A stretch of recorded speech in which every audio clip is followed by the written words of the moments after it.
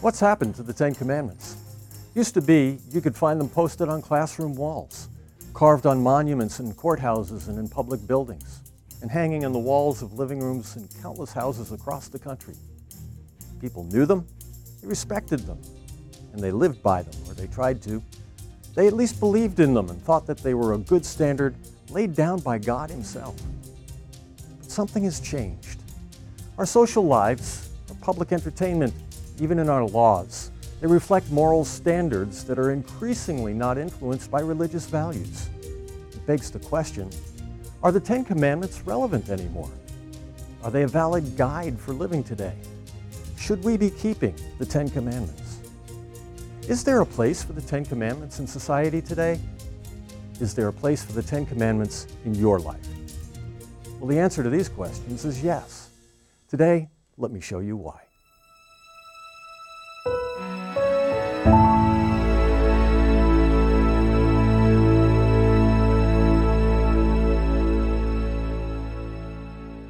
For more than 200 years, the Ten Commandments served as the moral guideposts for American society, just as they had for Western society for hundreds of years before.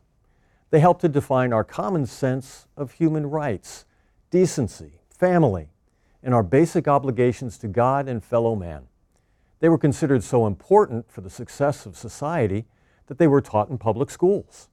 They were recognized as a divine code of law and a model on which the civil codes of law were patterned.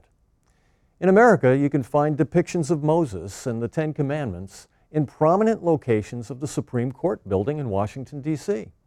And in the lawmaking chambers of American government, Moses' image appears engraved in marble in the most prominent spot among the 23 plaques of lawgivers that hang over the gallery doors in the U.S. House of Representatives.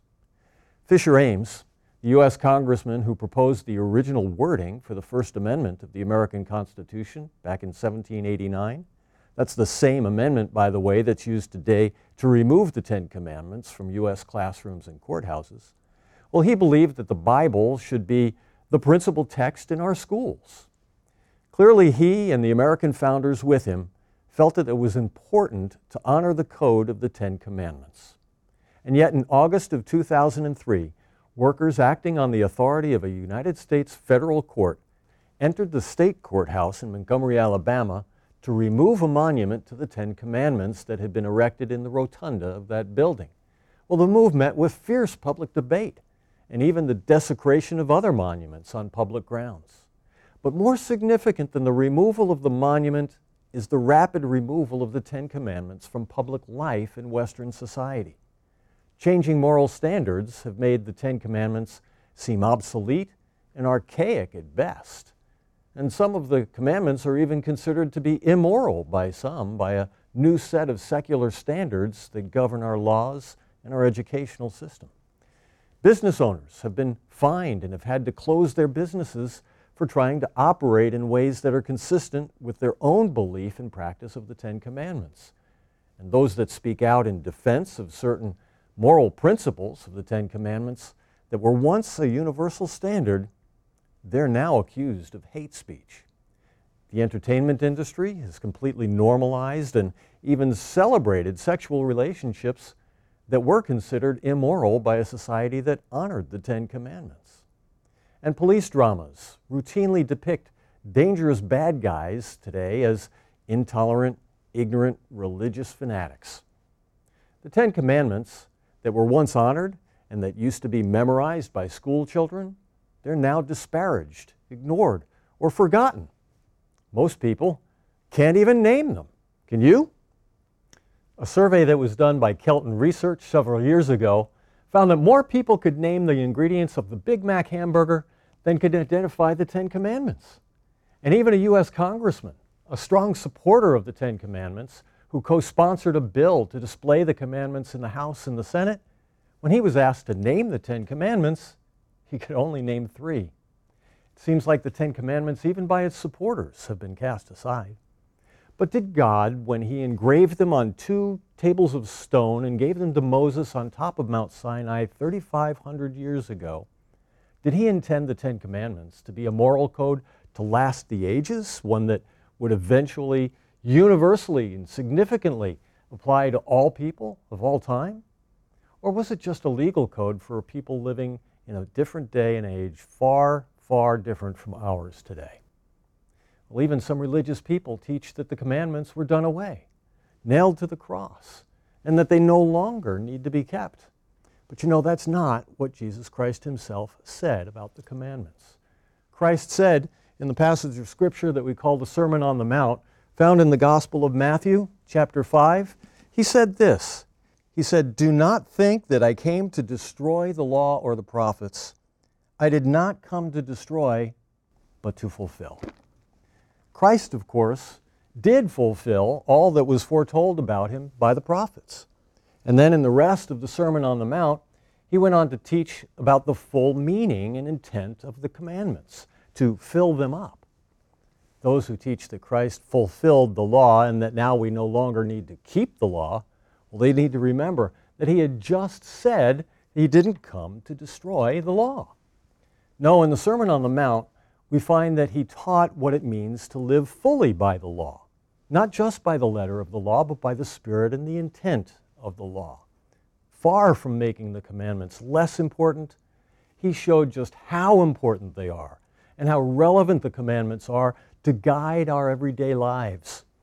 They're just as true and relevant today as they were then. And if you live by them, then you'll be blessed for doing so. When a rich young man asked Jesus Christ what he must do to be saved, Jesus said, "If you will enter into life, keep the commandments." "Well, which?" said the young man. And Jesus replied by naming several of the 10 commandments. "You shall not murder, you shall not commit adultery, you shall not steal, you shall not bear false witness, and honor your father and your mother." Far from doing away with the commandments, Jesus said to this young man, as he would to you and I today, that we have to do them if we want to enter into eternal life. And then he said, "You shall love your neighbor as yourself." Now, in saying you shall love your neighbor as yourself, Jesus wasn't quoting one of the 10 commandments, but he was summarizing the founding intent and the purpose behind all of them. Clearly, if you love your neighbor as yourself, well, you won't murder him. You won't steal from him. You won't bear false witness or lie to him or about him. These commandments just help to define specific ways to do what God expects us to do as responsible, moral people, so that we can live in peace with one another and we can have respect for one another. And that's really the purpose of every nation's laws. Every society establishes law codes that are essential for a safe and a peaceful society. Every country has laws against stealing and murder and perjury, and these are part of the 10 Commandments. Most cultures have a strong tradition of honoring their parents and protecting the marriage and the family relationship as the bedrock of a sound society. Well, that's what the commandments to honor your father and mother and to preserve the sexual sanctity, the sexual bond within marriage, were designed to do. As the journalist Edward Wilson once said, "Somebody figured it out. We have 35 million laws trying to enforce 10 commandments." It's no wonder that the 10 commandments have long been seen as a basic moral code to be honored and respected, or to put it more strongly, to be lived by and obeyed. Now, that last part about being obeyed, that's putting it too strongly in many people's minds today, especially when you look at how societal standards about marriage and sexuality and gender expression have changed dramatically. And we haven't even touched on the commandments that make specific religious requirements toward God: to have no other gods, to not use God's name in vain or blaspheme God, to not make idols, and to keep the Sabbath day holy as a day of rest and worship. And suddenly, in our open and secular society, a code that makes religious requirements and restricts sexual activity only to a traditional marriage, well, that just seems outdated, restrictive, and even cruel to some. No, in many people's minds, the 10 Commandments just don't fit anymore in our secular society. Is there any society on earth today that recognizes the 10 Commandments as a fundamental legal code? What's it like where you are? Well, maybe the government where you are can't or won't honor them. But do they still apply to you personally? Or should they? Do they have an impact on your own personal relationship with God? Well, Jesus Christ said that they would. Ultimately, the commandments have an impact on your eternal life. Jesus Christ said so. And even beside the offer of eternal life to come, are there inherent benefits to obeying the Ten Commandments in this life, today, now? Well, there absolutely are. God even said so. When the Israelites kept breaking the commandments and bringing on themselves all kinds of awful consequences, God lamented to Moses in Deuteronomy chapter 5, verse 29. Oh, that they had such a heart in them that they would fear me and always keep all my commandments, that it might be well with them and with their children forever. So God said that if they would have kept His commandments, it would have been well with them. Keeping the commandments brings natural results, natural benefits. Living by them brings peace between people, and it brings peace of mind and clear conscience for the individual. And it brings a right relationship with God. Now, these are things that are relevant today and every day and in every generation and in every society. The Apostle Paul made the bold and the plain statement in Romans chapter 7 and verse 12 that God's law is holy and the commandment is holy and just and good.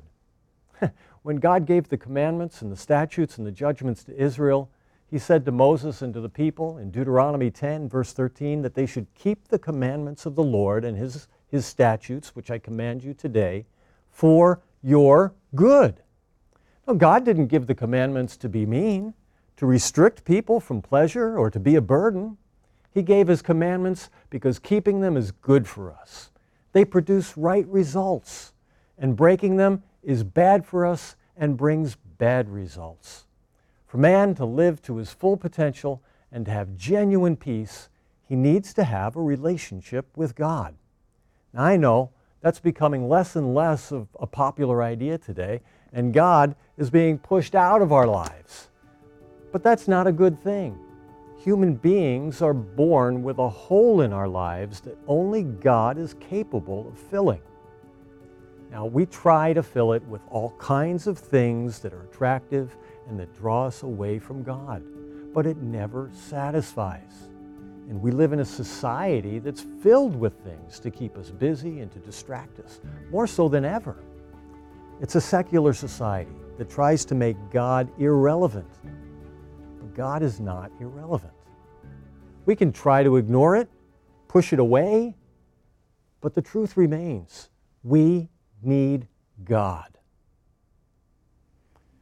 So how can we fill up that hole the right way? Well, the first 4 of the 10 Commandments guard and guide the relationship that we should have with our Creator. Have no other gods before me. Well, if only the true God can fill the void, then any other god or thing that we honor won't satisfy. So don't make and worship idols. They don't represent the true God. Don't be distracted from knowing the one true God. Only He can offer life. Only He can satisfy. Don't diminish Him in your minds by idols. Don't be misled by those things which are not God. Don't be distracted from the one true source of life, peace, and hope. Do not take God's name in vain. Hold God in respect. And keep the Sabbath day holy as a day to worship and learn of God. Don't let the cares of this world crowd out the time that we need to stay in relationship with Him.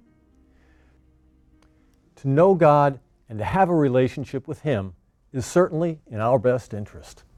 These first 4 commandments are there to help us have this relationship and to keep this relationship healthy and a constant source of peace and well-being for us. But we must also be in good stead with our fellow man. And as the first 4 commandments show us how to love God, the last 6 of the commandments show us how to love our fellow man. Following these produces peace, and well-being personally and in society. To find out what the commandments can mean for you, download the free booklet, God's 10 Commandments, Still Relevant Today. The world may be forgetting God, losing His blessings, but you don't have to. Find the way that leads to success, to peace, and to right relationships with God and man. Download your free booklet today. For Life, Hope, and Truth, I'm James Capo. We'll see you next time.